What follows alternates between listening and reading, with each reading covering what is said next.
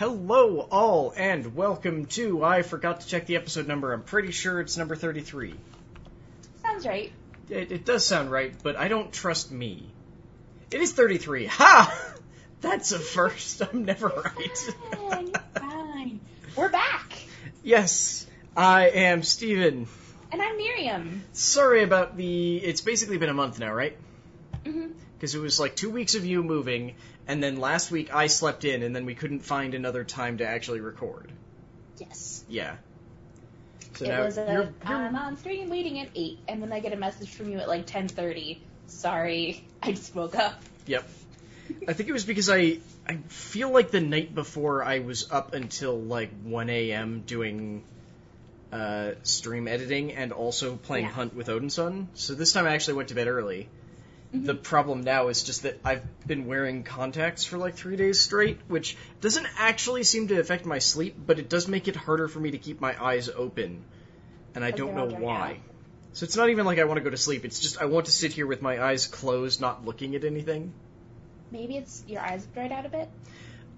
No. That usually happens on the first day, but after the next couple of days, it's usually fine. It's just like my eyelids are heavy. Oh, I haven't worn contacts in probably 2 years now. Yeah. But I've just switched back to the glasses, so it's just taking me a minute to adjust. It occurred to me as we were doing the engine room that I took a muscle relaxant, didn't I? Because I have like a cramp in my leg and have screwed up my knee something terrible. And I took like a quarter of a muscle relaxant and forgot, so that's probably not helping. So I have coffee. Fun. Yeah, I have coffee to like fend this off. Oh, also, those of you who are watching the video of this, welcome to the new office. It's not 100% set up yet, but I don't have a skylight that randomly changes what sort of daylight is coming in on a regular basis. It makes us all so much happier. Yeah, it's not like I'm trying to dodge the light or like it's a glare right over the camera and nothing I can do. Like I can't move it to either side of my monitor to actually make it not terrible. Yeah. But yeah, the background will probably be changing as Alex and I set up and unpack. But for now, welcome to the new streaming spot for me. Yeah, you could tell because the audio is also like astonishingly better too. I know, right? Like just because it's not like echoing around that big room now that you've got it sort of like enclosed. It's just it sounds. Mm-hmm. I think it's just that you can move away from your mic without it being quite so bad now. Yeah, like I literally my mic is right here, and actually, like it's only bad if you stare down the stairs while you're talking. Well, I also have a tabletop stand that should be in today. Ooh, nice. So I can actually have it sitting on my desk in one place forever. Did you ever snap and get the camera that actually has autofocus? No, the camera is next on my Amazon purchasing list. Like I said, like we said in the engine room, I tend to be of the, what do I need right now to make things livable and workable? Okay, for example, a French press. I don't know how to French press, but I realized I was out of both coffee and tea this morning for my usual Monday morning, like, get myself up, wake up, deal with, well, now that we have cats, you'll probably hear one of them in the background. He's loud. But I had to run out and get coffee this morning. But yeah, you're going to hear Jack in the background. He is a very loud boy. Very. And he deeply resents being stuck in the bathroom where I put him while I stream, because he can climb. Yeah, you can hear that full story on the Engine Room on Patreon.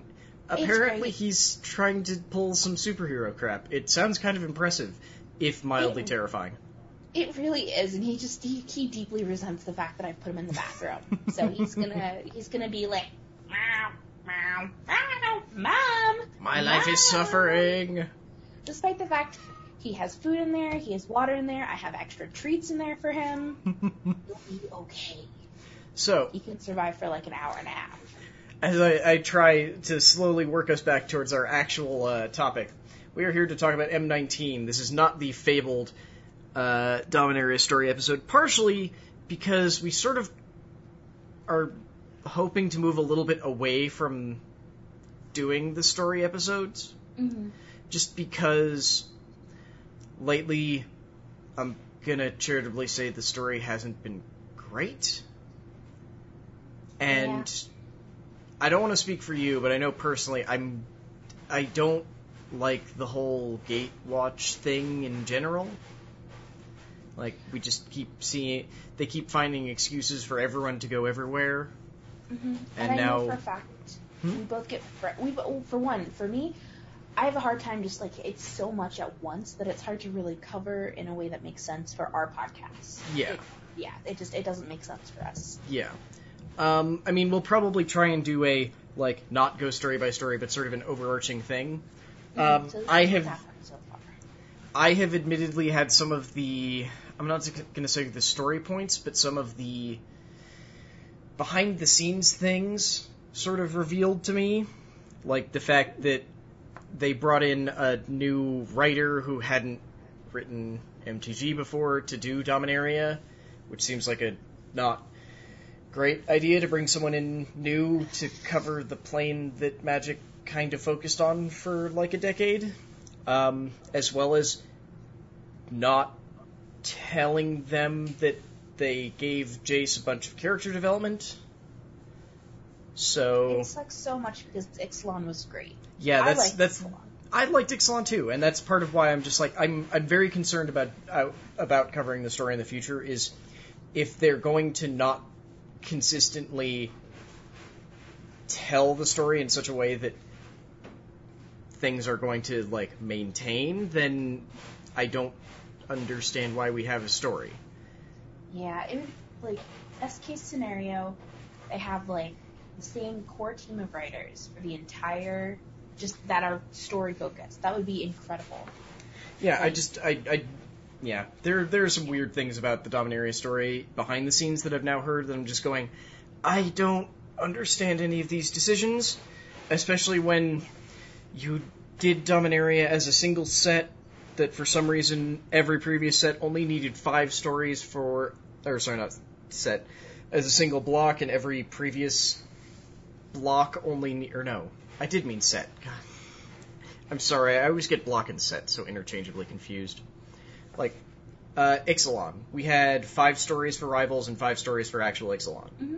We needed 12 to get through Dominaria, but it was only 1 set, and it was an entirely new writer who'd never written for MTG, and everything about this sounds weird, especially knowing that there was supposed to be a second Dominaria set. But now there's the extra thing of, have we talked about where we're going after Dominaria? I don't think we have. I think announcement day was while we weren't recording, so... Yeah. Okay, to be clear, I love the plane that we're going to after Dominaria. However, I don't 3 large sets love Ravnica. I don't love 3 large sets that are going to take over the story for an entire year love Ravnica, because the last time we had a 3-set Ravnica block, we had 2 sets where no story took place, and they were pretty good and fun sets to play, and then 1 set where all the story happened. And the story was weird, and gave us the current Jace.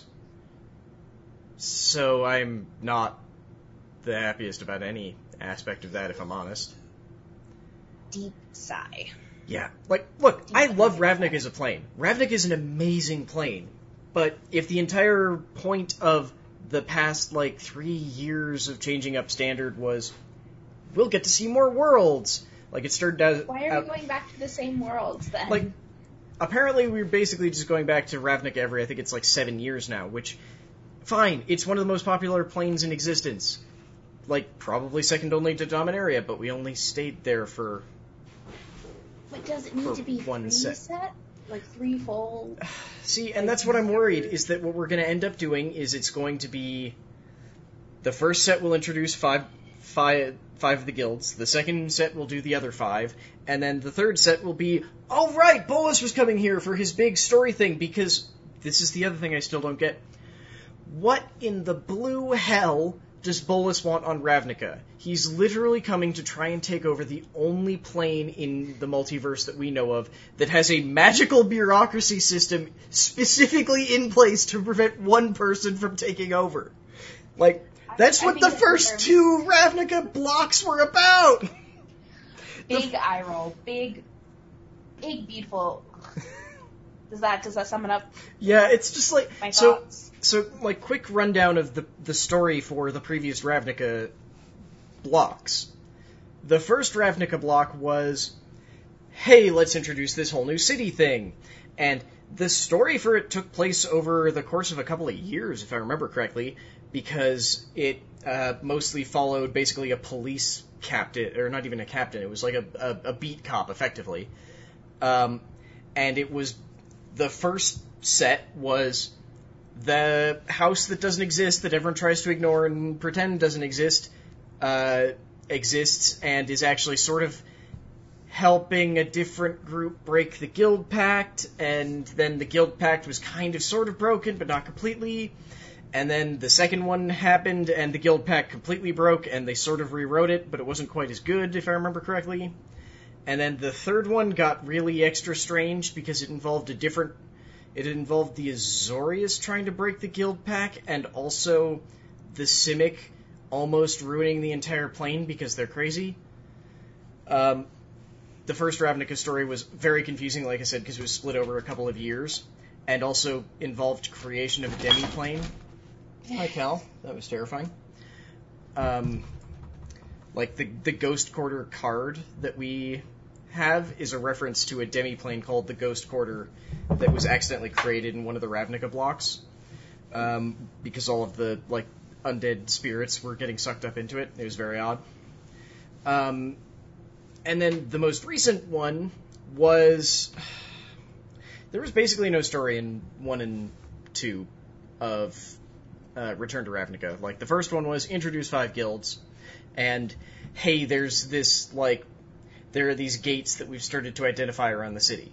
And then the second one was introduce the other 5 guilds, and hey, look, we found our gates too. And then we made it to the last set, whose name they didn't reveal until very late, because it was called Dragon's Maze. Because Niv Mizzet, the only dragon left, except that he wasn't the only dragon left, so it got even more confusing. Mm-hmm. I guess decided that he discovered this maze that ran throughout Ravnica, so every guild set up their runners to, like, run this maze, and I don't remember how, I'll be completely honest. Jace won, and became the Living Guild Pact, to, like, make sure that the Guild Pact actually worked. Got it. It was odd, and like I said, I'm massively summarizing pretty much everything. Like I said, this is gonna get a little weird, I think. Yeah, and I guess that's just my big worry, is that usually with Ravnica sets, historically, we don't get a ton of story. Like I said, a lot of the story from the first Ravnica set wasn't visible in the cards. It only was visible if you read the actual books. So I'm just a little bit worried that we're going to end up with this, like, same thing as the last couple of times where, yeah, there's story in the background if you read the extra stuff, but it doesn't reflect in the cards very much. What you'll end up with is, like... I don't like that. Hey, look at Ravnica, which I'm fine. Ravnica is amazing, and I would like to see what a new world-building team does with it, because every time they go, they do some amazing new designs. The Dimir somehow get worse and creepier and more disturbing. The Rakdos somehow get, like, more insane and, like, crazy chain-based kink monsters. Like... I'm sorry, that's a very funny way of describing it. There was some stream relatively recently where, I think it was a Chewy stream, where it was like Bill and I ended up talking with other people in chat, and it ended up being some sort of discussion about, like, what guild someone was in, and then someone brought up, like, kink shaming. It's like, look, you can't kink shame the Rakdos. They're, like, that's probably one of their kinks. Probably. Oh my goodness. Yeah, actually. But yeah, I'm just afraid that we're going to end up with a bunch of like, yeah, there's background story, but it doesn't reflect in the cards, and the cards we're just getting, it's another Ravnica set, which is sweet. Not going to say that's not sweet. I love Ravnica. Ravnica is a beautiful, really well thought out plane. I'm just afraid that we're going to get 2 sets of nothing, and then Nicol Bolas is going to enact his plan and have his plan foiled all in one set. Oh, no. Nope. I don't like that. It's like, if you're going to give us 3, like, big, like, sets of this, or big, it's blocks, yes? Yeah, they're all large sets. Yeah. If you're giving us this big, giant, sprawling iterations of this, build up to the story. Yeah, don't have it be this, like... That's good storytelling. Yeah, this has always been the weird thing with... Like, this is part of why they moved away from 3-set blocks, was because they discovered that, okay, well, usually, there were mechanical issues, especially with draft and things, but we'll get into that, or we won't get into that, because that's not really our purview. They moved away because it was usually, okay, well, the first set is, like, world building and setup and everything like that, and then the second set is usually, like, something happens, and then the third set is, it gets resolved. So they realized that usually ended up leaving the second set being this weird negaspace where it was like, yeah, a thing happened, but how does that thing happening really change all that much? And it didn't. Why is my phone going off? Because I had a backup alarm in case I wasn't awake in time. I appreciate, as per last week, I appreciate your backup alarm. I had 4 alarms apparently, because there were, like, we were texting, I think at like 5:40 something, and then I had... just after 6 this morning. Okay, and then I had an alarm for like 7:15, 7:30, 7:45, and apparently one for 9, just in case. Yeah, I set one for 7... What did I do? I set my alarm for 7:50 this morning, and Alex gets up around 5 to get ready for work. Yeah. So I woke up when his alarm went off, dozed until... probably 5:30, 5:45, and then just ended up getting up at like 6. Okay. Because Jack wouldn't shut up. Right, so they discovered that, really like, the second set usually just didn't have that much to it, so that's why we moved over, like, after the whole Dragons of Tarkir thing, we moved over to the idea of trying to do a 2-set block. Mm-hmm. And we stopped doing that mostly because what they decided the actual issue was small sets. Like, the issue was small sets having to sort of reflect off of another set's mechanics and be compatible with it. Which, cool, sure, that's fine. I will say that I think in the past couple, that's definitely true. At least, they're especially looking at, like, draft and sealed, like, limited, I mean. But I can see that definitely being an issue. But that means that if you tried to do, say, the Amonkhet storyline as... one block, I don't think that would work. Like, you would have to have 2 very, like... I mean, one set. I guess blocks and sets are now functionally the same thing, which, again, deeply confusing. Because, yeah, you've got, like, this one has all of the, like, Nicol Bolas stuff happening. This one is the exploring this whole entire new plane. But then we get stuff like Dominaria, where it was actually just amazing, but... because of that, a lot of the story doesn't show through the cards terribly well. It's a lot of world-building cards. Yeah. Like, we got introduced to all these cool new legends, and a lot of them were implied to be, like, on the Weatherlight, which obviously means that the Weatherlight is, like, gathering this crew of people. Yes, and then it talks about, like, where are they on the Weather? Who are they into the Weatherlight? Yeah, like, what they do on the Weatherlight. Yeah. Cool. Yeah, that is really nice. I'm worried that... with that, I think. That's what I'm worried, though, is that, okay, they figured out how to do... They're starting to figure out how to do these single-set storylines. How is that going to work when you have us on this plane for 3 sets? Mm-hmm. And, yeah, I'm worried about it. We'll see. I think we've talked about this for probably too long, but was mostly my fault. This is our... we're not going to talk about the story anymore. And this is why we're not talking about the story anymore. I mean, I think we will still cover it, but we'll do a much more, like, overarching thing, not, like, covering individual bits. Is there anything you want to add about...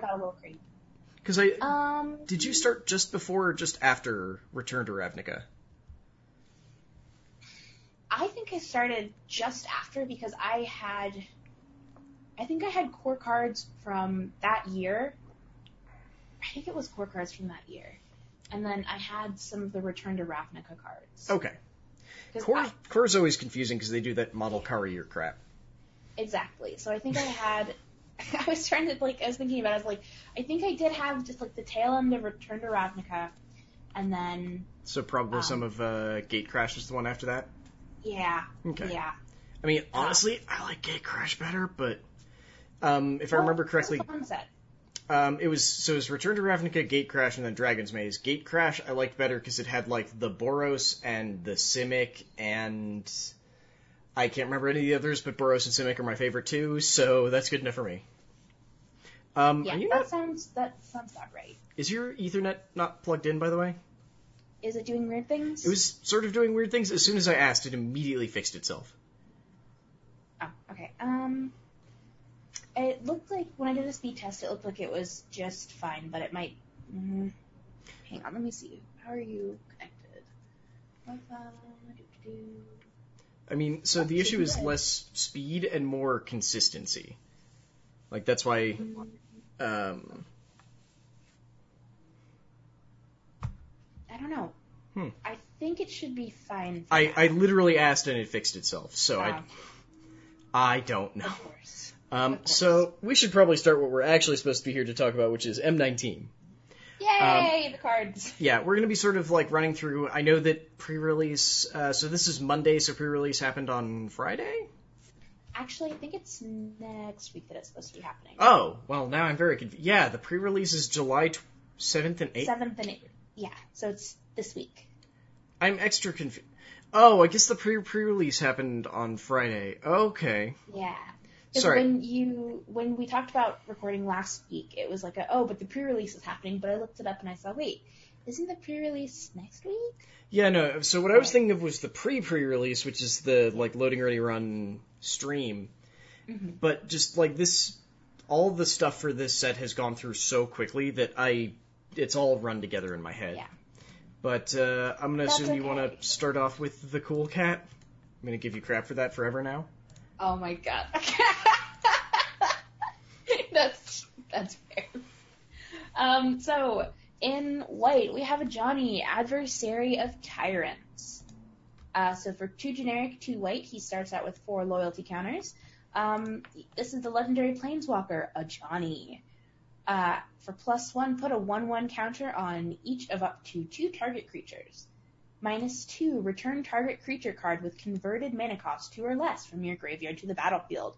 -7, you get an emblem with, at the beginning of your end step, create 3 1/1 white cat creature tokens with lifelink. Summon my kitty army, kind of thing. I think it's kind of interesting that they're not, like, cat soldiers. They're just cats. So I guess these literally... Like, he's not summoning Leonins or anything. He's just like, kitties! Get them! Pretty much. Sorry, what was the -2? Return target creature card with converted mana. Oh, so he doesn't really, like, protect himself? But that seems nice. Yeah. I mean...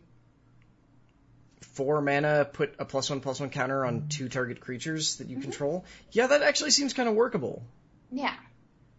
It's not, I don't think any of his abilities are like, holy crap, that's so broken or busted, but they're all like very workable. Yeah, he's very, I don't want to say tempo because he doesn't feel tempo-y, but he feels just solid. Yeah, like he doesn't defend himself, so he'll probably not be played super highly, but it's cool. I'm trying to figure out what... last for a little bit, at least. Yeah, I'm trying to figure out what summoning cats has to do with being an adversary of tyrants. I guess... Cats don't take well to orders? True. I guess. I guess probably, like, the -2 is, like, recovering small... Like, the downtrodden, because it's anything that costs 2 or less. Mm-hmm. And I guess the other one is... Or the plus is giving bonuses to the downtrodden? I guess, so raise up those who cannot protect themselves, I guess? I don't know. Ajani's always been, like, in my brain, he stands for justice. Yeah, he's always been, especially, like, maybe not flavor-wise, but, like, card-wise, he's always been he's never really been a healer, but that's not really a thing that we have in Magic. He's always been sort of like a give strength to others sort of thing. Mm-hmm. Like, he never attacks directly, except when he's really angry, and when he's literally a Johnny Vengeant. But he usually gives other people, like, +1/+1 counters, or makes you, or allows you to, like, create dudes that relate to how much health you have. Mm-hmm. Up next, I'm going to throw up the Ajani's Last Stand. We've been trying to think about this, and we're pretty sure this is supposed to be a reference to, especially given, like, the art here, we're pretty sure that this is a reference to when Ajani fought Nicol at the Conflux on Alara, when he was the only person who has ever actually beaten Nicol, sort of. Ajani's Last Stand for 2 generic and 2 white. It's a rare enchantment. Whenever a creature or planeswalker you control dies, you may sacrifice Ajani's Last Stand. If you do, create a 4/4 avatar creature token with flying. Oh, yeah, that totally, that right there, I think that literally, didn't he create, he kind of created an avatar of Nicol Bolas's soul? Yeah, so the idea was that Nicol Bolas was trying to use the conflux that was basically the thing drawing all of Alara back together into one plane to make himself a pre-mending godly planeswalker again. As one does. Ajani siphoned off some of that power and used it to basically, in the whitest version of playing a clone that you can, like drew out an aspect of Nicol Bolas' soul and made it an avatar so they were of equal strength and made them fight. And the fight lasted long enough that the conflux happened and he didn't get any of the power. Yeah, so, like, literally that first couple lines, I think that cements that down. I think it might also have something to do with the thing that set Ajani off on his quest was the death of his brother. Like, his brother was killed, and it made Ajani's Planeswalker Spark ignite, and unlike some Planeswalkers who, like, go kind of far away, because Alara was broken, it wasn't, like, individual planes, it was shards of a similar plane, but you couldn't just travel to them. He accidentally, like, jumped, like, one shard over to Jund, and started learning from Sarkhan about planeswalking, and I don't remember exactly how he figured out that Nicol Bolas's, like, scheming was what led to his brother's death. But wasn't he also blamed for his brother's death? I feel like that was something. I don't remember if he was, but I know he felt I know he personally felt responsible for it. Mm-hmm. But yeah, it turned out that it was Bolas. Like, Bolas apparently had, like, agents on every shard who were doing different things to either, like, aid the conflux or to, like, sow chaos when the shards reunited. Mm-hmm. Right. There's a second half of this card, though, that I didn't read. Yeah, sorry. I was like, oh, wait a second. I was like, I interrupted with something that I thought made sense. Whenever a spell or ability an opponent controls causes you to discard this card, if you control planes, create a 4/4 avatar creature token with flying. That's actually kind of sweet, then. Mm-hmm. Like, there's not a ton of random discard, or I get to pick what card I discard, but that's kind of nice. Yeah. Like, discard is always one of those things that, like, it kind of hurts to have it played on you, because you're just going, well, no, now that thing's gone forever. But that makes it a lot more workable. See, is someone mowing the lawn by you? Yes. Okay. They mowed yesterday, so now they need to mow again today. They're not very good at mowing, if I'm clear. Like, when I say they mowed, I mean that they somehow managed to mow, like, not even straight lines, just, like, sections. So now they're coming back, I assume, with a different person to finish? I don't know. I am going to mute when I'm not talking until these people are done. Sounds what card would you like next? I'm thinking that okay, where is it? Well, we talked about the fact that there's some pretty cool mares. Might as well, like, start on that. Oh, the shield mare? Give me just a second and I'll throw it up. Sounds good.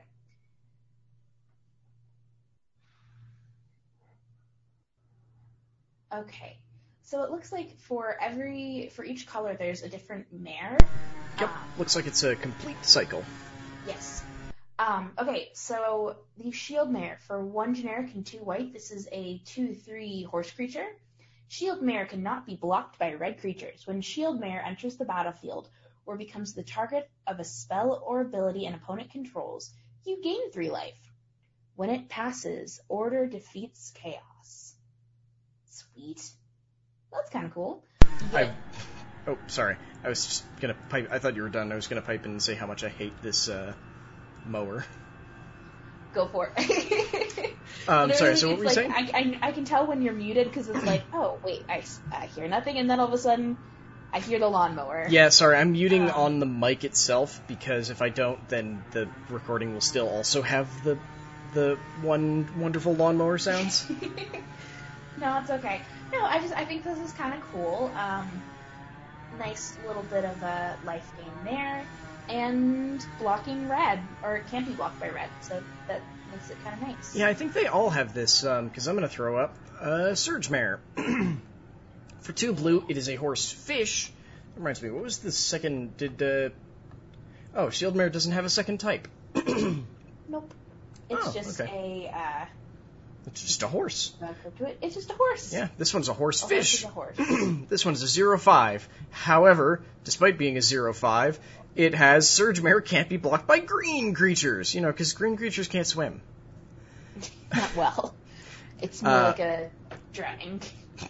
Whenever Surge Mare deals damage to an opponent, you may draw a card. If you do, discard a card, and for 1 generic and a blue, Surge Mare gets +2, -2 until end of turn. So functionally, I guess you could do that twice to up it to a 4/1? When it passes, waves touch the sky. That's I mean, honestly, this one also just has really nice art. I like that. Like, I really do. This is going to sound meaner than it's supposed to be, because it's not supposed to be mean at all. It looks like someone fundamentally misunderstood what I meant when I said seahorse.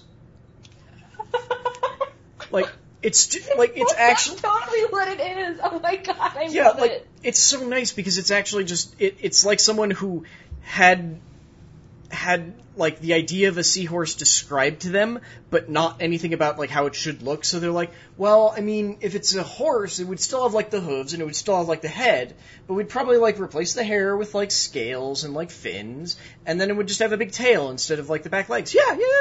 That's how that would work. It looks. It's a hippocampus. Yeah, it's what you would think of. Seahorse. Yeah, like it's what you would think of. It's a seahorse. If you were told a seahorse without any connotation for what a seahorse was. Yeah, exactly. I just really like it. I think it's sweet. Do you want to go grab the Plague Mare? Oh no! Oh, yes, Plague Mare. Oh my god. I'm sorry.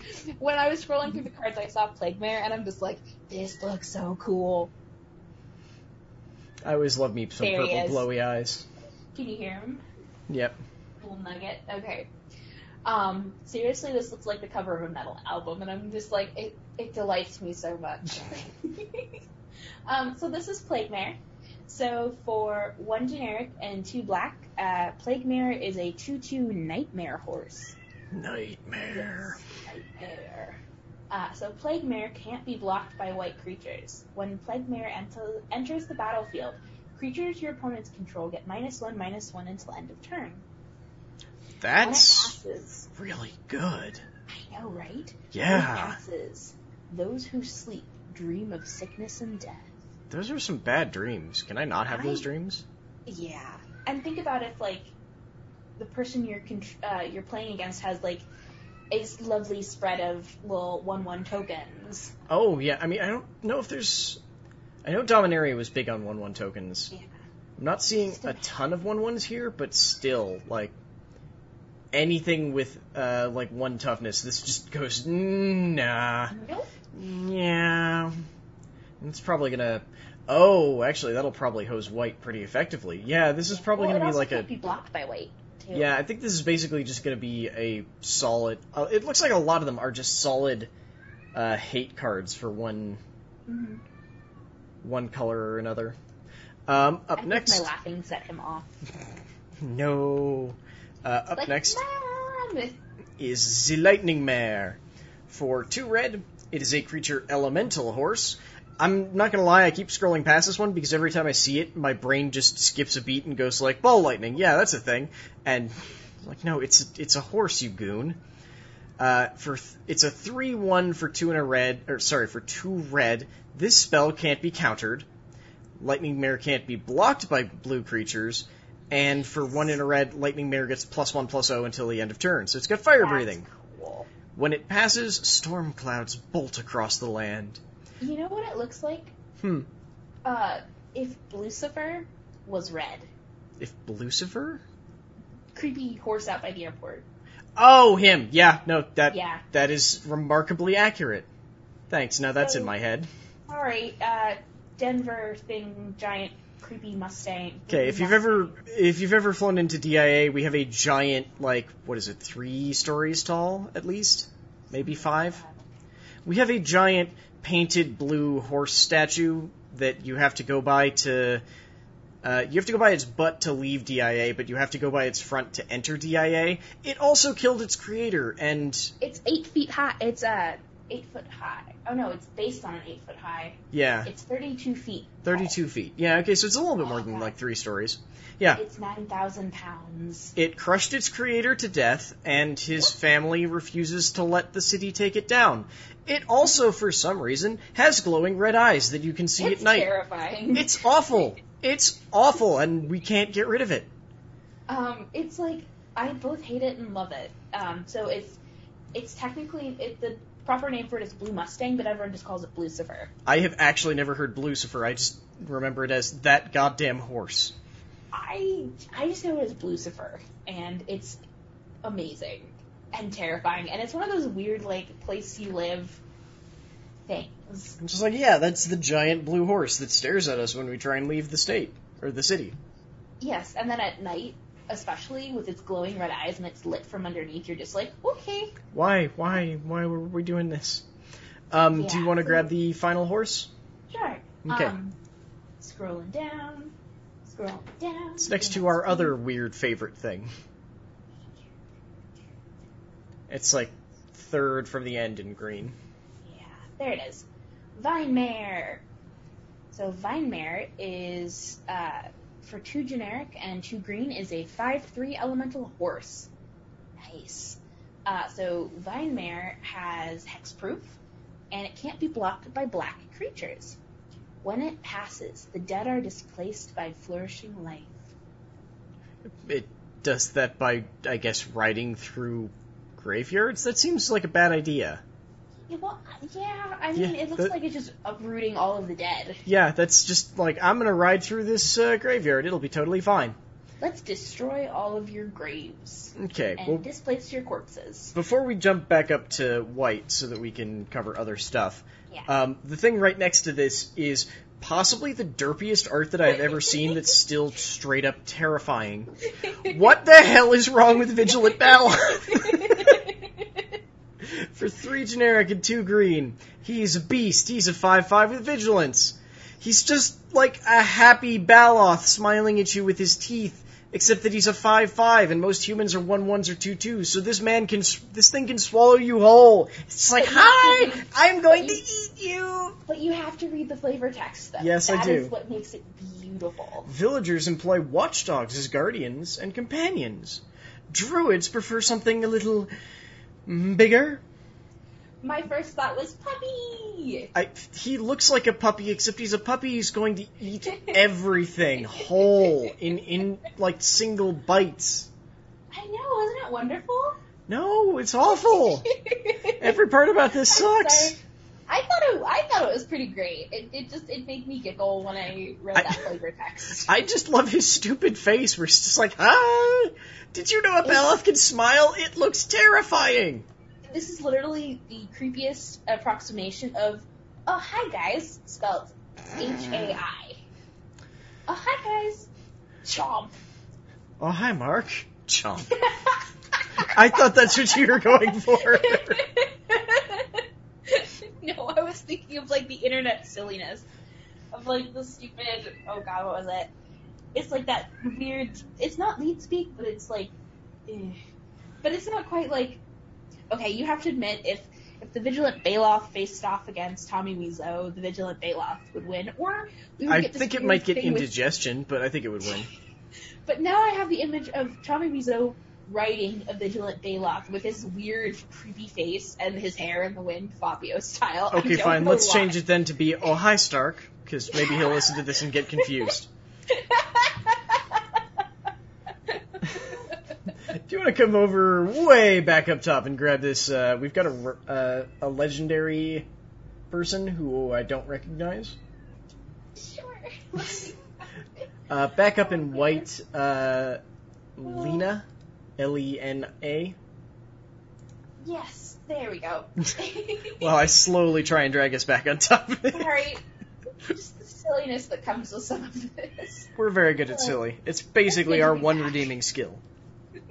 It's good to be back. Okay, so we have Lena, Selfless Champion, for 4 generic and 2 white. Lena is a 3/3 legendary human knight. When Lena, Selfless Champion, enters the battlefield, create a 1/1 white soldier creature token for each non-token creature you control. Sacrifice Lena. Creatures you control with powers less than Lena's power gain indestructible until end of turn. Those who do evil and those who do nothing are equally worthy of contempt. I like you. I got you, girl. I got you. I like her in, like, every aspect, but she seems really expensive. Yeah. Like, I mean... I almost feel like if it was 2 generic and 2 white... I think that might be too inexpensive for what she does, but the fact that it's... I mean, I guess now that I think about it, it's... 2 generic and 3 white. I feel like that would be a better... It would still cost 5. But yeah, but as soon as you add the 3rd white, that becomes so much harder to cast. I think that might be okay. Yeah. But yeah, it's just the idea that, like, I mean, on paper, 6 for a 3/3 has to have a pretty decent ability attached, and I guess her first ability is very, I don't want to say incidental, but I guess like situational, and in a large amount of situations, that basically is just, I have infinite dudes, so I guess that's okay for 6, yeah. I mean, and her sacrifice ability is, though, yeah, that you can create your soldier. No, it creates a bunch. No, it creates for each non-token creature you control. So provided you've got a solid board state to start with when you play her, it's just get another 1/1 for every dude you've already got. Plus, she'll still create one for herself commander? too. Would she make an okay commander? That might actually be one of the places where she would be really nice. Like I was thinking about that. Yeah, like a white, mono white dude deck or mono white, even like. She might be pretty solid in Brawl, honestly. Yeah, because you've created this army, now you just need someone to lead this army.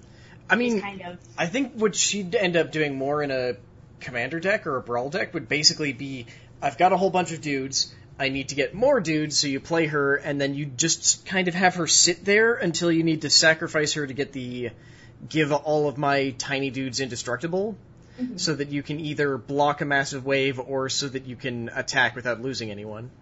Yeah, so as a commander, she would make an excellent commander. Yeah, I think so. Yeah. But she just feels. That. I just strategize. Yeah, I think she feels a bit expensive for like not a casual format, but I mean we've been proven wrong many times before, so we'll see. I just strategize something that does not happen often. But yeah, I think she would be a pretty decent commander. I am still desperately waiting for Brawl to officially make it into MTG Arena. They're currently testing Singleton, but as with many things in Brawl, they're doing it in a really stupid way because it's not just, hey, come play Singleton, it's, hey, we're doing like sort of Singleton tournaments, so you either have to spend in-game currency or gems to play it and test it. It's like, that's not how a beta is supposed to work. You're not supposed to be asking for money to test a product. Okay. Yeah, Sorry, you're not supposed to be asking for money to test a product that you just introduced that needs testing. Like, if you're not going to just say, hey, pay X to get into the beta, then it's just, okay. Sorry, I have opinions on MTG Arena. If you go on Twitter, I've run into some astonishing MTG Arena bugs. They are very weird and make very little sense. Like, I think every one of my MTG Arena tweets is a bizarre-ass bug that I have run into. I just want to draw your attention to a card. It's a very silly thing. So scroll down to Star Crown Stag. It's next to Shield Mare. Why did I expect this? I don't even know what it does. Just looking at the art, I was just like, I for some reason expect one of us wants to talk about this.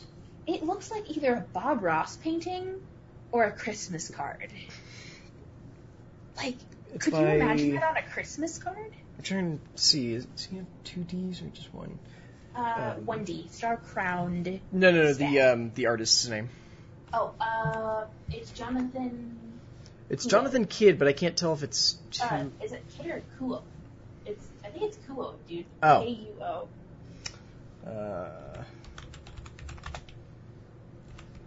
Kuo? Yeah, I'm pretty sure. We don't have this in Gather, do we? Maybe? Let's see.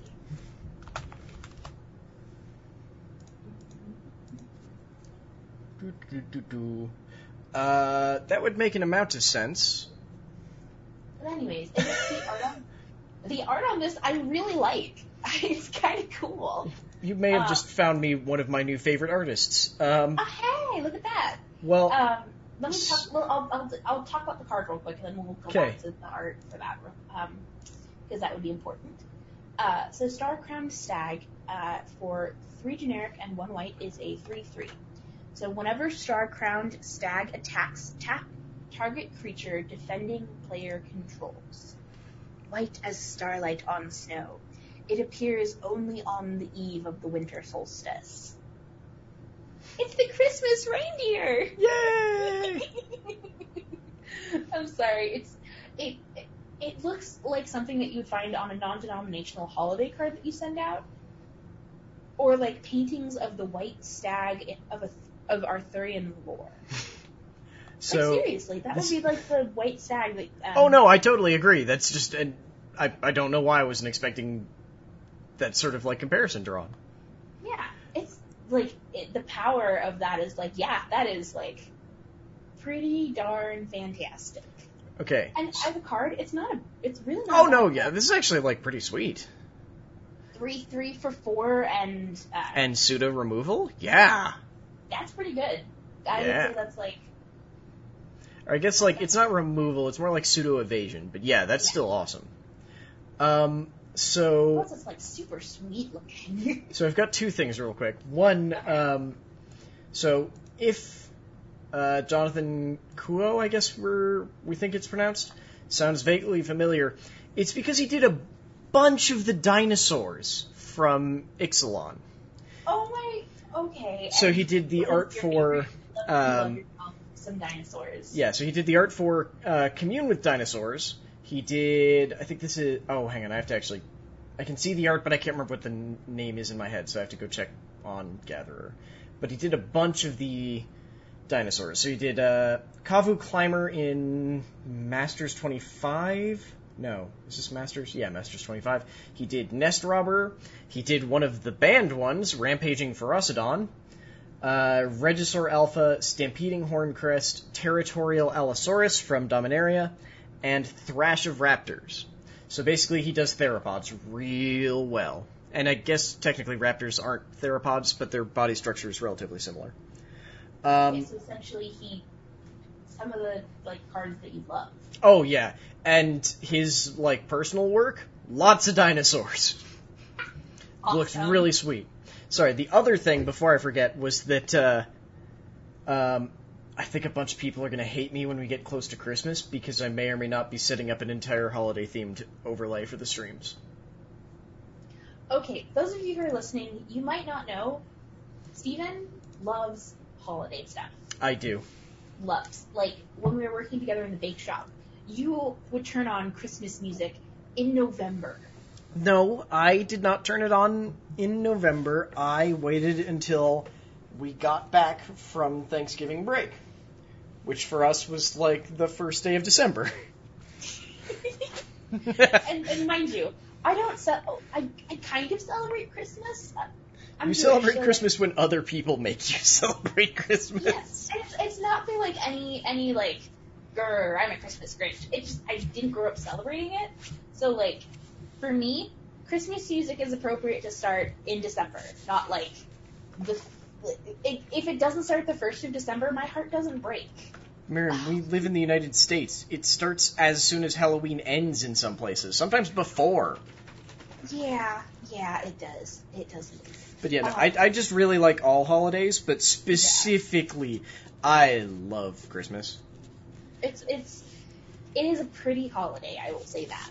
And there will assuredly be some things going on.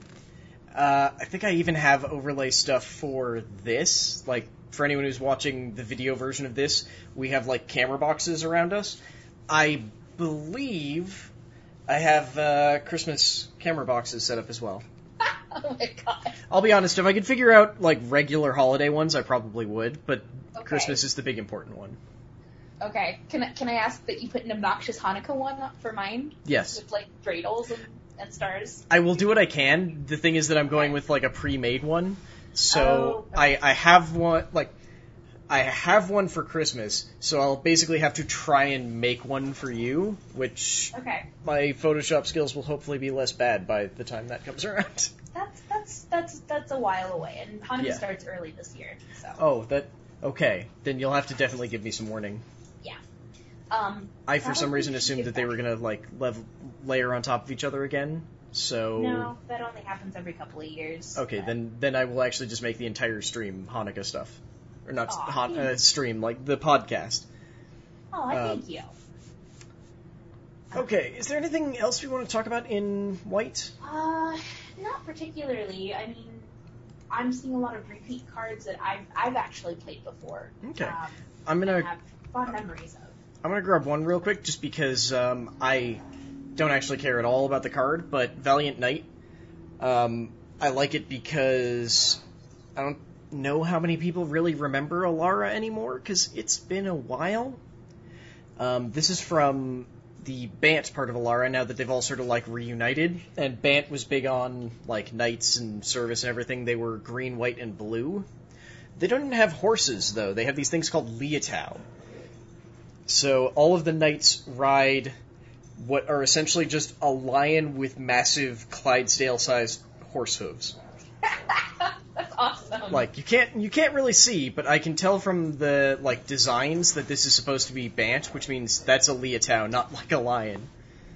So just off screen are like massive Clydesdale hooves on this lion that's sort of like bum bum bum. I can appreciate it. Yeah, I really like the Liatau. They're just an interesting. It's one of those weird like pseudo chimera things. It's just like, nah, it's cool. Like, I don't care if it doesn't make that much sense. Like what? Except without like the bloodthirst of chimeras. I mean, I don't think chimeras are usually all bloodthirsty, but then again, they've also been like. I mean, they're fire-breathing lion goats. I think I was going more for the like. Oh, the it is a combination of two creatures that aren't necessarily supposed to be combined. See, my brain went chimera, Greek mythology. I don't know why I'm on a Greek mythology kick right now. I don't know. I'm gonna mute for just a second. Okay. So I think we're all done with white, heading into blue. Okay, I'm back. Sorry about that. Okay. I was just introducing that we're in blue now. Yes, we are. Crazy. I don't. It feels like a lot of the blue things are reprints or cards that they're blue and we're bad and don't like blue. Honestly, neither of us really plays blue that often. Yeah, like, I play blue as a tertiary or secondary color at the best of times, but that's about it. Yeah. Like, I play blue in conjunction with other stuff because it makes card draw happen. Yeah, I mean, we could talk about... Well, I mean, okay, so I have a couple of cards that I could talk about. I mean... I think I'm grabbing some at random, too. So, sorry, which one? Tezzeret is the Planeswalker for blue. Okay. So we've got Tezzeret, Artifice Master, for 3 generic and 2 blue.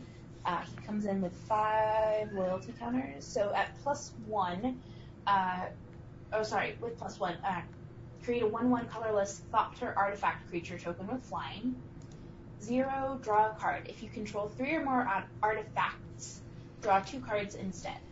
-9, you get an emblem with. At the beginning of your end step, search your library for a permanent card, put it onto the battlefield, then shuffle your library. I mean, obviously, artifact deck.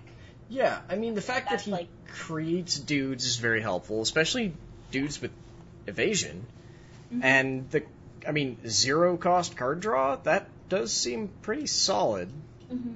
I don't think you're going to get down to that -9. Yeah, no. I think this is basically one of those things where it's just like, no, he's actually just a really good, like, every turn you decide, do I need to draw a card, or do I just need another, or given that you're probably playing an artifact deck, do I need to draw 3 cards, or do I just want more aerial dudes? Like, I don't think he needs to even use his emblem. Like, his emblem is win more, but honestly, everything else about him is just like, yeah, no, this is just a solid card. Mm-hmm. Yeah, I think this one is really good.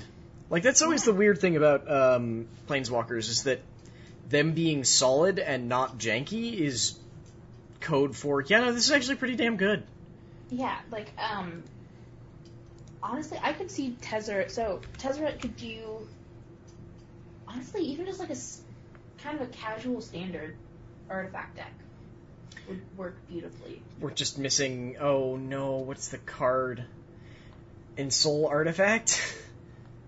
There's a very dumb card that really should not have been good in the last core set called Ensoul Artifact that I think for 1 and a blue turned any artifact into a 5/5 or something. Mm-hmm. And it ended up being one of the cards that helped someone win a Pro Tour, or maybe... Yeah, it was a Pro Tour. It was weird. It was very weird. It was a card that Loading Ready Run got to spoil, and Loading Ready Run gets to spoil all of the weird, janky cards, usually. It's kind of a cool thing that they get to do it. I mean, the card that they got to spoil for, what's it called? Unstable was Totally Normal Armchair, or whatever it's called. Oh my god, I remember that card. Yeah. You have several of them. Yes, because they're so dumb. It's a thing that you need to secretly sneak onto the battlefield and then reveal, and you can use it to destroy something. But if anyone ever sees it, they can call it out and make you, bounce it back to your hand. Yeah. I'm gonna throw up then one with the machine, because Tezzeret. For 1 generic and 3 generic, 3 generic and a blue, draw cards equal to the highest converted mana cost among artifacts you control. Looks like blue is definitely going to be trying to do an artifact-heavy thing. Oh, definitely. When I grafted the planar bridge into myself, I felt my planeswalker spark flare beyond my body. The multiverse was my plaything. It felt incredible. You probably shouldn't have grafted into your body, Goober, but yeah, nope. This is where we are. You're crazy. You've got Nicol Bolas living inside your head. Nothing good is going to come of this. Pretty much. Do you want to grab either Patient Building or Psi Master Thopterist? Literally, those are both the cards that I was thinking. I was like, okay, we should definitely cover both those cards. Yeah. Which one would you like? I'll do Patient Rebuilding, and then you can do Psi Master Thopterist. Okay. There's actually a couple more cards in blue. Okay. Or no, 1 or 2 more cards in blue, and then I think I've had my fill of blue. Okay, sounds good. So Patient Rebuilding is an enchantment. So for 3 generic and 2 blue, at the beginning of your upkeep, a target opponent puts the top 3 cards of their library into their graveyard. Then you draw a card for each land card put into the graveyard this way. Nicol Bolas would not rest until he was restored to his former glory. Okay, dude, just calm down. So it's... So let's see. So it's like a 5 for a mill enchantment with occasional upside seems a bit heavy. a little heavy, and I mean, you might not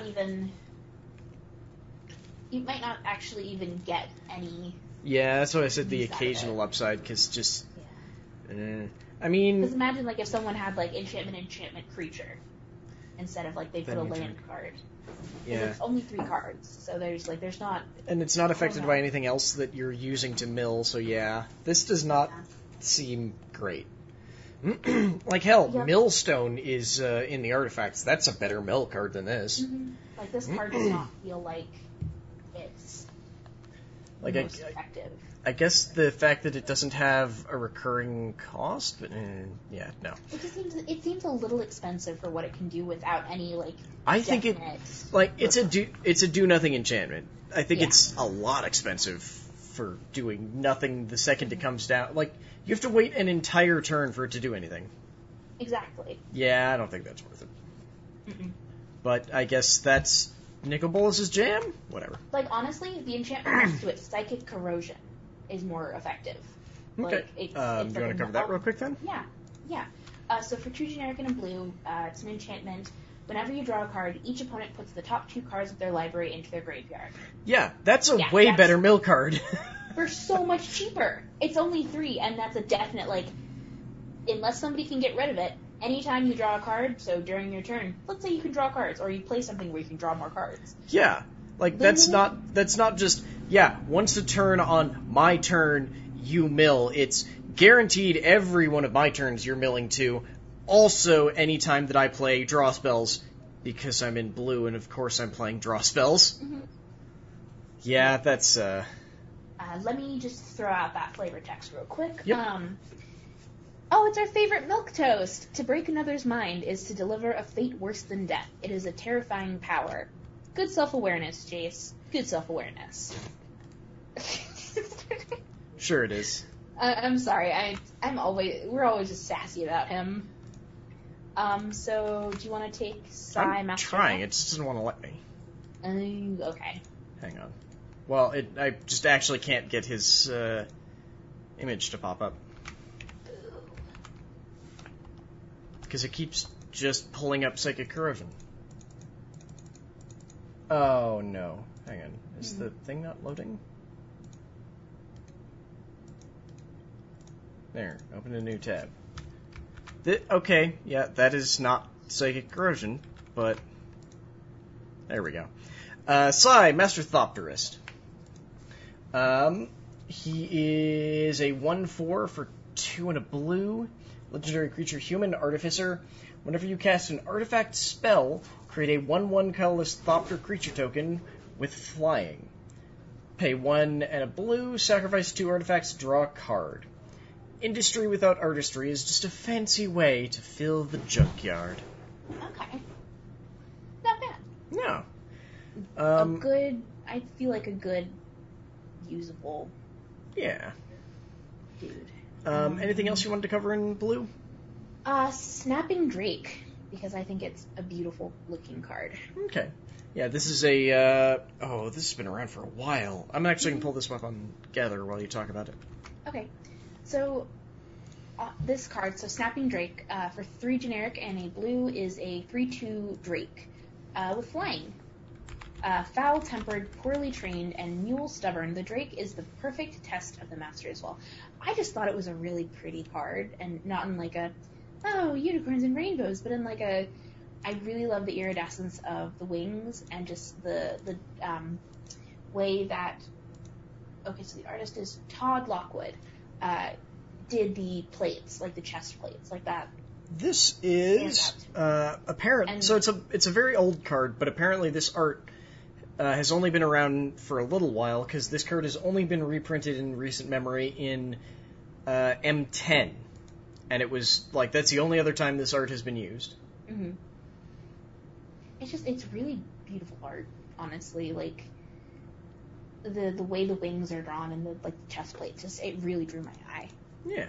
Because remember, we love the cards not just for the awesome playability of some of them, but for the artwork. Honestly, usually mostly for the artwork.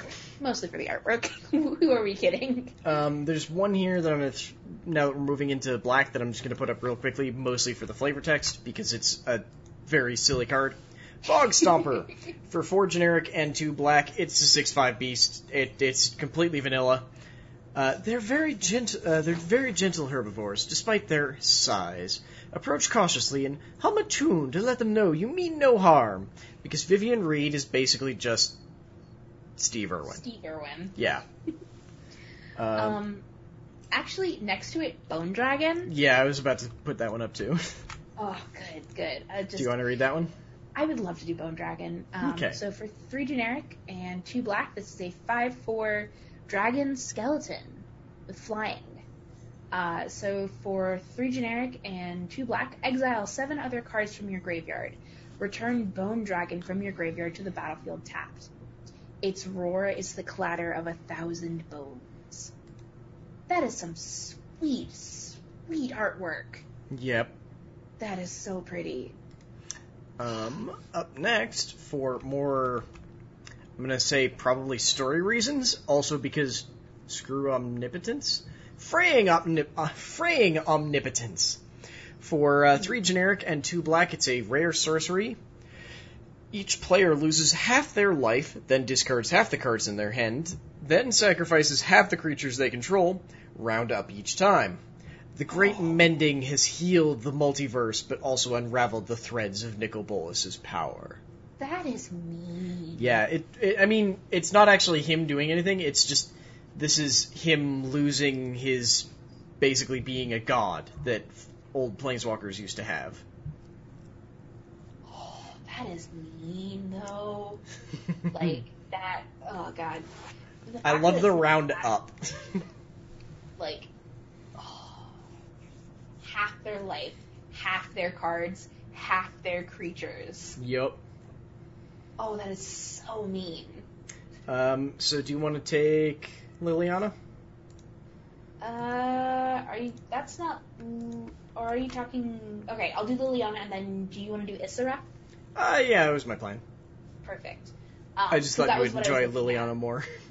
I do, and like okay, so Liliana, untouched by death. So for 2 generic and 2 black, she comes in with 4 loyalty. For +1, put the top 3 cards of your library into your graveyard. If at least one of them is a zombie card, each opponent loses 2 life, and you gain 2 life. Sweet. -2, target creature gets -X until end of turn, where X is the number of zombies you control. -3, you may cast zombie cards from your graveyard this turn. Standard Liliana, I feel like. I mean, it's weird that the last ability is not a limit break, because she can play it turn 1. Yeah. And I guess it makes her +1 better? Mm-hmm. Like, it doesn't punish you for putting them in there, so I guess that works. Yeah. But you have to be, like, heavy into zombie tribal, and I don't think you can do that with just M19. You'd probably have to pull in a lot of stuff from other sets, but in Standard, I think that might work just fine. Let's see, 1, 2... Actually, yeah, in Standard, that should work totally fine.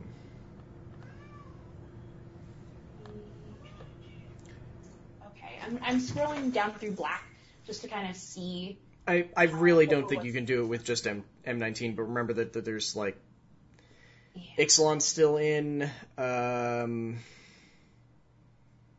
Actually, is it just yeah, it's just like Ixalan and the other one, Dominaria. And Dominaria's got a ton of zombies. Like, the zombies that are in Dominaria plus, like, actually Phylactery Lich is probably not that great, but like what's it called? Death Baron. I think you could, and Graveyard Marshal, I think you could probably make a halfway decent zombie deck. It looks like there's only about, 8 actual zombie creature cards, and then it looks like, where is it? There's this, Rise from the Grave.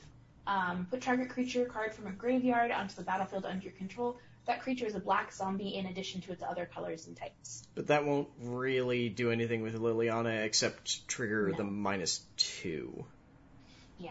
So there's really only, just from this set, there's really only 8 zombie creature type cards. But that's more than you would need even for limited. Yeah.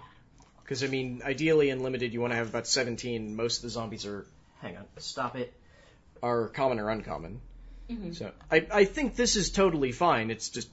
There aren't great zombies in this set. You have a bunch of, like, zombie... like, buffers. Like, Death Baron is amazing. Mm-hmm.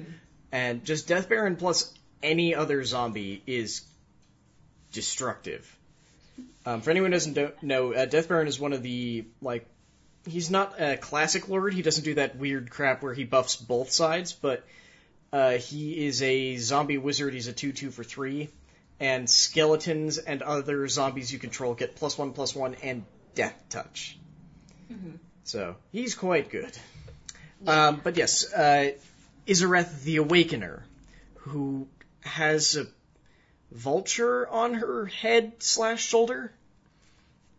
And is, like, I'm seeing some major I think she would give Liliana a run for money as, like, diva. It's probably her goal. For 1 generic and 2 black, she is a 3/3 legendary creature, human wizard with death touch. When Izareth the Awakener attacks, you may pay X. When you do, return target creature card with converted mana cost X from your graveyard to the battlefield with a corpse counter on it. If that creature would leave the battlefield, exile it instead of putting it anywhere else. Mm-hmm. I wonder what the corpse counter does? Because it doesn't... Miriam, can you lean back a little bit? You're in front of your mic, so we're not picking you up quite as well. Because it doesn't actually have anything attached to what the corpse counter does. I guess maybe it's just a way to track it so that there's like an obvious visual thing of like, hey, put a counter on this so you know that if it leaves the battlefield, it doesn't go to the graveyard.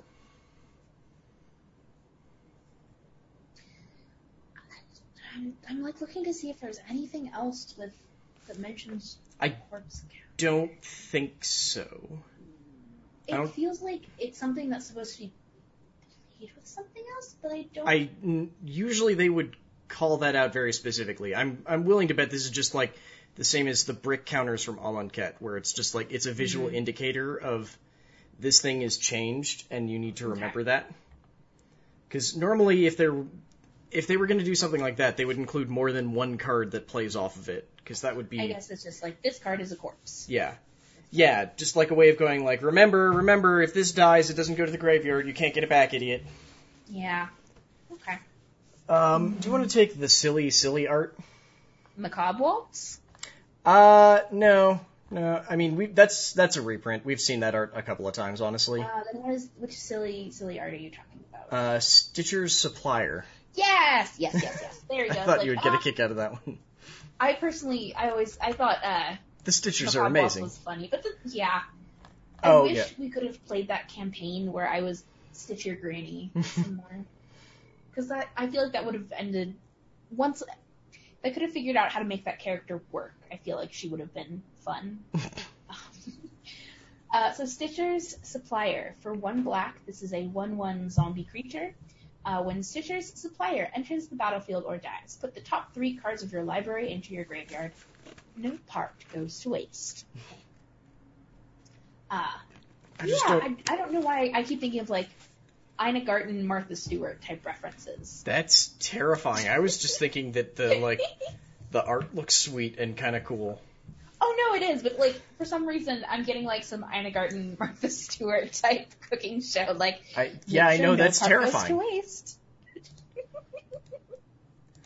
Okay, then I'm gonna move right along from that over to red, because we're gonna jump right onto Apex of Power, which for 7 and 3 red is a mythic rare sorcery. Exile the top 7 cards of your library until next turn. Until end of turn. Until end of turn, you may cast non-land spells exiled this way. If this spell was cast from your hand, add 10 mana of any one color. As I desire it, so shall it be, Nicol Bolas. Yeah. Nice. Let's see. I know that there were some, like, there's a bunch of dragons, right? That's what we're going to cover. It's red. There's going to be lots of dragons here. Yeah, so do you want to cover Demanding? Yeah, I was going to say, since this is the card that is our background right now. It is. I mean, we're covering up the head, but yeah. So Demanding Dragon for 3 generic and 2 red. This is a 5/5 dragon with flying. When Demanding Dragon enters the battlefield, it deals 5 damage to target opponent, unless that player sacrifices a creature. A knight's devotion to their steed only goes so far. Give me a goat or I punch you in the face. Oh, that's so sad. It's like, bye horsey, you were a good steed. Be eaten by the dragon. You're my bait. That's sad. I'm sorry, but I don't think I'm going to be able to unsay or unhear, give me a goat or I punch you in the face, though. Another dragon who's up next, we've got Lathwis, Dragon Queen. For 4 generic and 2 red, she is a legendary creature dragon. She's a 6/6 with flying. Whenever another non-token dragon enters the battlefield under your control, create a 5/5 red dragon creature token with flying. Also, she has, I guess, dragon fire breathing.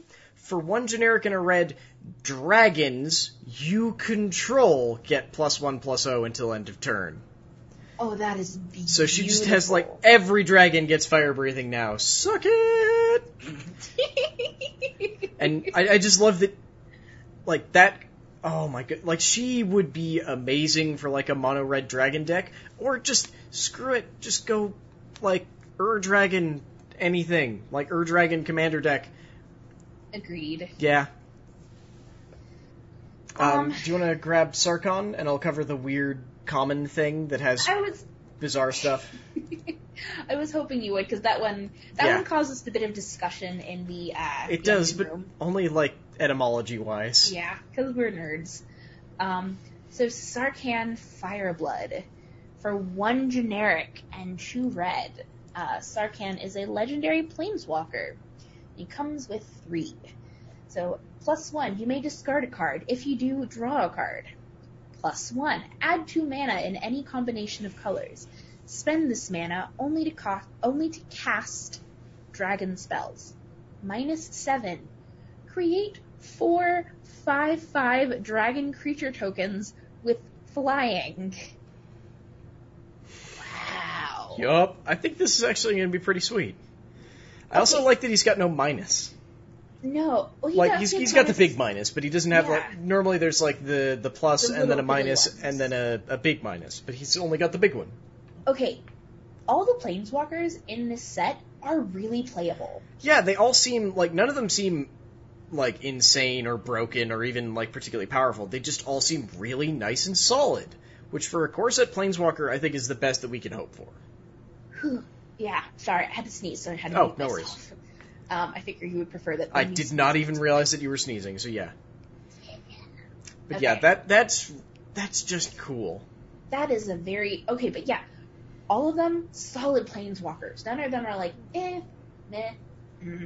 All of them are pretty solid, I think. Yeah, I mean, he's got mono red card draw, which is weird and hard to get. Yes, you have to discard beforehand, but it's fine. That's honestly fine to get access to more cards. And then for also a +1, you can. They're both +1. Like ramp out dragons. Sure. Yeah. I'm fine with this. Yeah. That's great. That is fantastic. Well, jumping quickly over to the random common that we were talking about. We think we've decided that it's supposed to be Onak.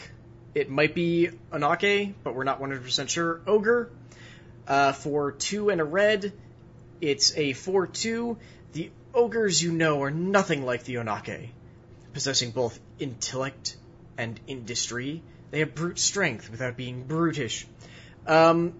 This may seem really random and kind of dumb, but this is actually an ogre from the plane where Liliana stole the Chain Veil. In fact, the Chain Veil, we believe, was actually made by these guys, because she stole it in one of their tombs. Mm-hmm. And this is the first we've really ever seen of them outside of the comic where that happened. So, I mean, I think there have been a couple of cards that referenced it, but no, like, cards that were from the plane. I think we saw, like, a zombie ogre from the plane at one point. Maybe.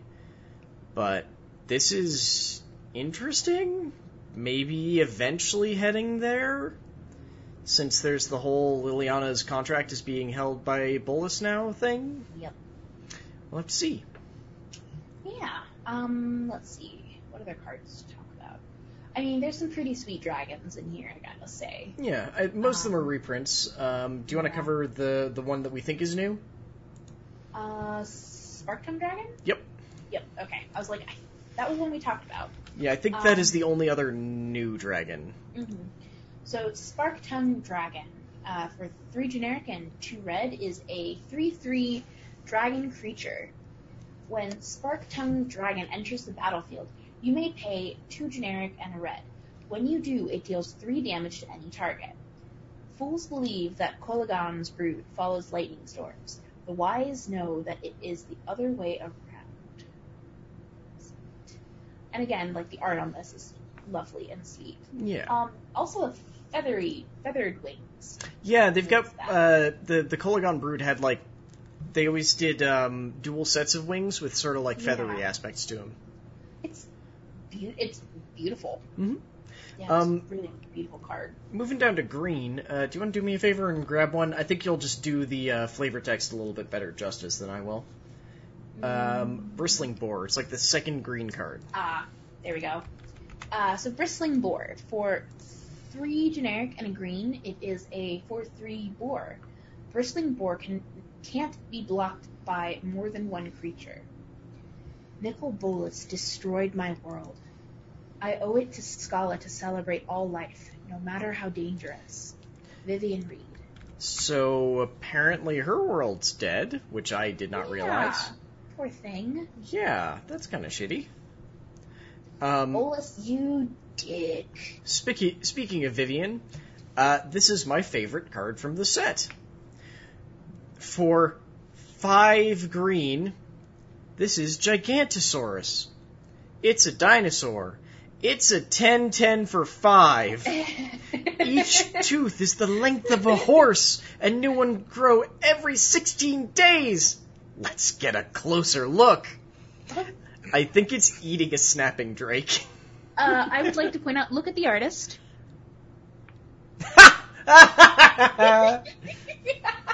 Okay, there's one more dinosaur in the set. I need to check now and see if he did that. He did not. Okay. So yeah, it's just like he's their default guy for theropods now. That's awesome. He does beautiful dinosaur illustrations. We should probably try and like motor through here because the Gigantosaurus is eating a dragon. I think it's eating the snapping drake. Oh my god. Do you want to take the giant bear? Yes, I will take the giant bear. Okay, just to quickly clarify, we know that there's story behind him, and I can't remember what it is. Like, he's from Tarkir. It's okay. It'll be okay. Yeah, we'll find out later because we can't remember. Yeah. So this is Goreclaw, Terror of Calcisma. Thank you. This is a 4/3 legendary creature, bear. Creature spells you cast with power 4 or greater cost 2 generic less to cast. Whenever Goreclaw, Terror of Calcisma attacks, each creature you control with power 4 or greater gets +1/+1 and gains trample until end of turn. You don't want to know how she got that. It's a girl! Mm-hmm. How she got that name? Yes. Yes. I'm trying to remember the exact. I'm trying to remember the exact line, but she's a Bruin. The dude who did who was known as like for punching bears in Fate Reforged. I think the story is that he's wearing this bear's pelt. But I'm just remembering there's like a Friday Nights line where someone's trying to decide like which of the new people from Fate Reforged to use as a commander, and he's talking to that person, and he's just like, I think it's Surak. It's just like, Surak punch all bears. It's like, well, that means you cover 2 2s. What about 4 4s? Ah, yes, double bear. Surak punch those as well. Oh Oh my goodness. That's all I can think of when I see that this one has 4 power. Yes. Let's see. Reprints. Do you want to take our lovely Steve Irwin type Planeswalker? I can. I'm going to run through a couple real quick just to say, Hungering Hydra looks like sweet. Art-wise, I haven't actually read it, but it's a Hydra. They generally do something similar. It's cool. Oh god, what monster reprinted Scapeshift? Why have you done this? Why is it in standard? Oh god, why? Such great art. Runic Armasaur is sweet. And yes, we'll do Vivian Reed. Okay. Sorry. I just wanted to run through those as quick as possible. I don't think we need to do her invocation, though. No. So, Vivian Reed, for 3 generic and 2 green. She is a legendary planeswalker Vivian. She comes in with 5 loyalty and gets, as her first ability, +1 loyalty. Look at the top 4 cards of your library. You may reveal a creature or land card from among them and put it into your hand. Put the rest onto the bottom of your library in a random order. Then, -3, destroy target artifact, enchantment, or creature with flying. That's pretty solid. That is awesome. And -8, you get an emblem with creatures you control get +2/+2 and have vigilance, trample, and indestructible. That's basically just Overrun, but with bonus. I think you'll have to really work to get that one, but... Yeah. I feel like she might be the most unwieldy to get to her, final... I don't know. She starts the closest of most of them. Yeah. And her +1 is solid. Admittedly, you'll probably have to use her minus to, clear the board a bit. Mm-hmm. But the fact that she can just destroy artifacts, enchantments, and flying creatures seems pretty solid. Yeah. So as we head down into multicolored, I believe the biggest things we really need to talk about are the Elder Dragon Legends. Yes. I'm going to look through... artifacts really quickly, but I think we're basically not going to be touching them. Because, while a lot of them look intriguing as all hell, we've been going for 2 hours now. Yeah. Counting the pre-show. Once we're back, we're back. Yeah. Let's put it that way. There's a diamond horsey. Yeah, once again, as with the Scapeshift, what monster printed Crucible of Worlds in Standard? What's wrong with you? Dear God, what have you unleashed? Okay, moving on. Do you want to take the first Elder Dragon? Sure. This is Arcades, the Strategist. For a generic 1 green, 1 white, and 1 blue, Arcades is a 3/5 that has flying and vigilance. Whenever a creature with Defender enters the battlefield under your control, draw a card. Each creature you control with Defender assigns combat damage equal to its toughness rather than its power, and can attack as though it didn't have Defender. Huh. Okay. I like bad Defender decks. But most Defender decks kind of need red to work because you need Vent Sentinel. Yeah. So I don't know if this is actually good. I will fully admit that generally Defender decks are bad and stupid and not good plans. But I don't think it works without red. Mm-hmm. And I think this has too many of the, not great Defender colors, which makes me very sad. Do you have any strong opinions on Defender decks? Not really. I've not really played with or against Defender decks, so okay. I don't have an opinion. They really were only a thing, the last time they were a thing was maybe the first Zendikar. Oh yeah, I don't think I would have really played with Okay, yeah. They're strange, but the basic idea is that most of them usually want you to have a whole bunch of defenders, because you've got, I've forgotten the name, there's one that taps for a green for every defender you control, and another one called Vent Sentinel that deals 1 damage for every defender you control by tapping it, and it can get out of control pretty quickly, but you need to have a lot of defenders, but you really need red to be dealing damage. I guess with Arcades you could be attacking, but that doesn't seem like a thing you want to do with defenders. Yeah. Because, yes, you get to deal damage with their toughness, but they don't have vigilance usually, so that's not going to help. You'll just end up with, now I've attacked, and now I can't block. Oops. Yeah. Oh, well. Then we've up next got the Esper Dragon, Chromium the Mutable, who apparently can turn into a human. There was something on Twitter about apparently her turning into a human.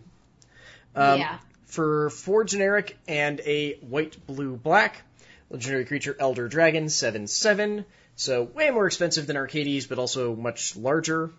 Has flash, can't be countered, has flying, and discard a card until the end of turn. Chromium the Mutable becomes a human with base power and toughness 1/1, loses all abilities and gains hexproof.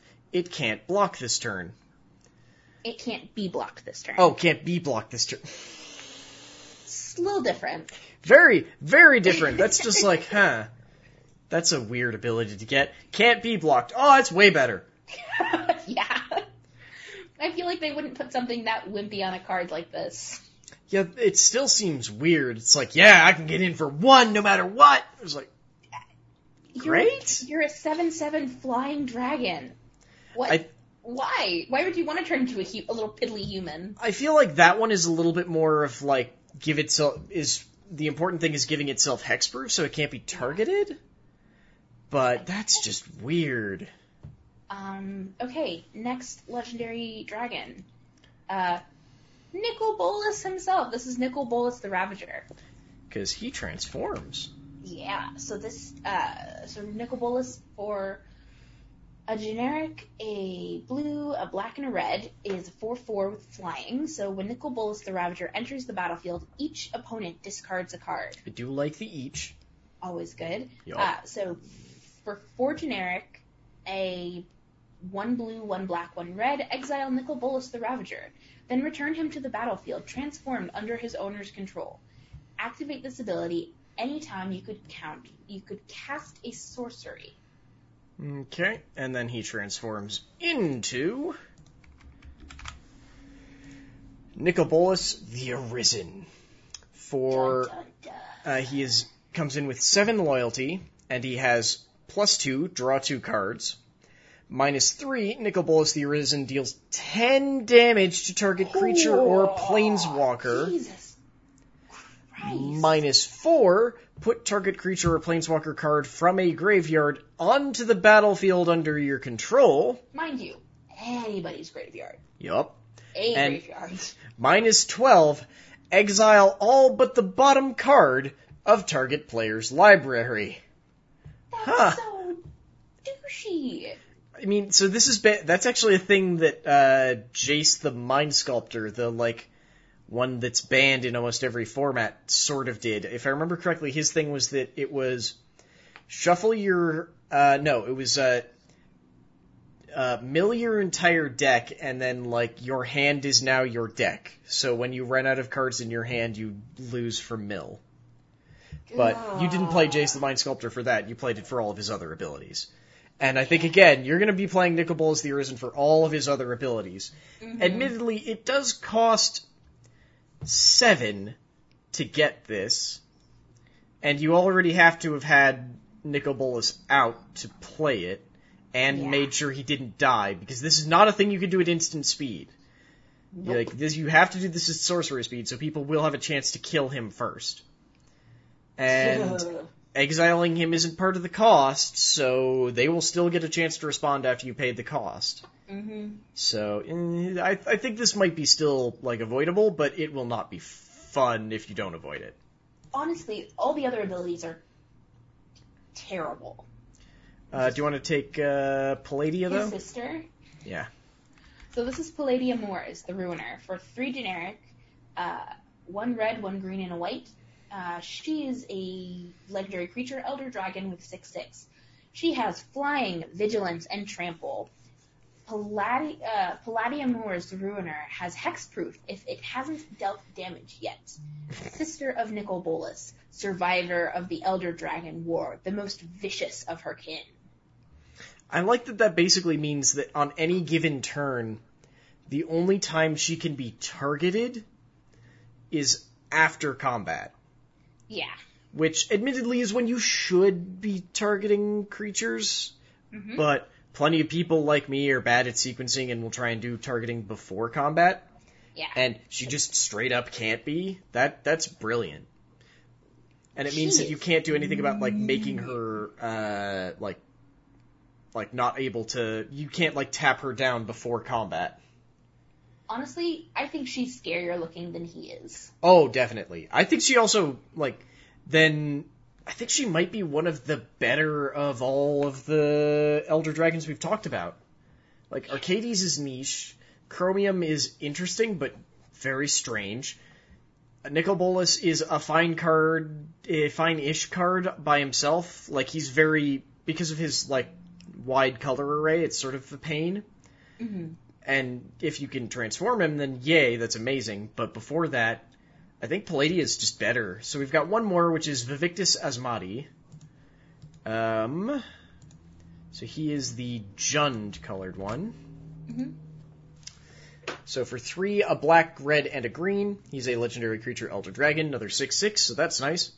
He's got flying, and whenever Vivictus Asmati the Dire attacks, for each player, choose target permanent that player controls. Those players sacrifice those permanents. Each player who sacrificed a permanent this way reveals the top card of his or her library, then puts it onto the battlefield if it's a permanent. Okay, I think I might like Vivictus Asmati better, but just because I think he's going to be a very interesting card in multiplayer formats. Yes. Like, Palladia is good, but I think the fact that Vivictus can sort of do a politicking thing is interesting, because it can be, one, makes you sack them, so he can hit some things and remove some things that other targeted removal can't. Yeah. But he also gives opponents a chance to get something back. But the thing is, whereas Palladia is very much just like, I will rip and shred and tear you. Yeah. There's nothing you can do about it. Well, it's also, again, player style. If you'd like to play a more aggressive deck, she is like, I will take you down as quickly and as efficiently and rip you to shreds. Yeah, and Vivictus is very much like feeding into the whole Jund thing, where he's got the, like, aspects of green and black, so, like, death becomes life and life becomes death. Mm-hmm. So it's like, yes, I'll kill a thing, but you'll still have a chance to replace it. You might get to replace it with a better creature, or you might get a land, or you might get nothing, but still. Like, I just like that idea that it's conditional upside. So, like, yeah, if you're playing against people who are aware of what their top decks are going to be because they're scrying or something, you go like, hey, you want that thing on the top of your deck for free? All it's going to take is that I'm going to destroy that thing. Yep. Like, and I just love that it's sacrifice and, like, it's targeted sacrifice. That's not a thing that happens. That's cool. That's really cool. I feel like it's a much more, what's the word I'm looking for? Subtle? I don't know about subtle. Subtle is the word I'm looking for. It's much more nuanced. That's what I'm looking for. Yes, it's very nuanced. Yeah, that's definitely a good one for him. I was thinking subtle, because subtle is part of nuance. Yeah. Because there's layers to it. I think that's just really cool, though. Yeah. Like, because I mean, like, there's only one artifact I want to talk about. Oh, yeah, which one? Field Creeper. For the art. Ah, okay. Yeah, but please continue. Oh, yeah, I was just basically saying that, just because it's sacrifice, you can remove stuff like indestructible creatures that normally a destroy effect doesn't do anything to. I just think that's really cool. Okay, I've got your Field Creeper up for you. Nope, and then it looks like we lost the Miriam.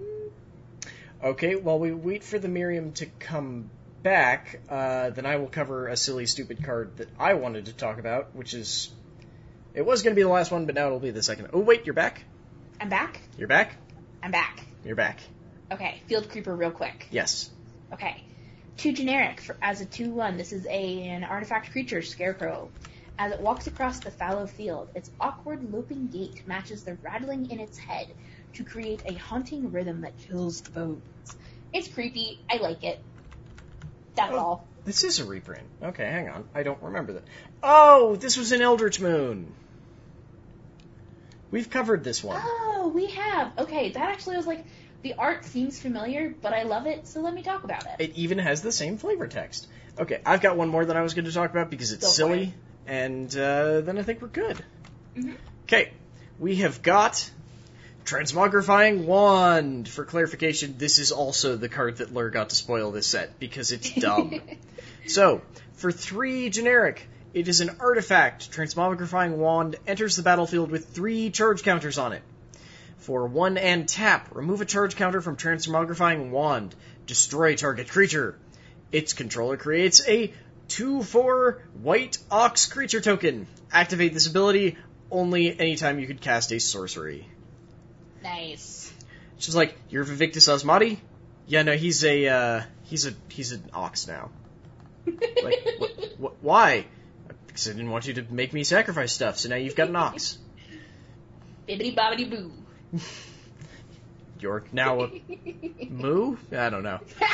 That's terrible. I know, it was the best I could think of. Made it worse. You just took something and made it worse. I know. What I would have done is inserted a curse word there, but I know I'm not supposed to swear as often as I do in real life. Well, I think with that, we are going to start heading out then, because I have to do a stream in, like... An hour and a half? Nah, it starts at 1, so like 2.5 hours. Okay. And because we still have to do the post-show, so stuff. Yes, and I have a disgruntled kitty to let out. Yes. So thank you all very much for listening or watching. Remember that you can find all the other stuff that we do at our website. That's lairoflore.com. You can find me on Twitter, which is also at Lair of Lore. Miriam, where can they find you? I am also on Twitter as MadcapMim.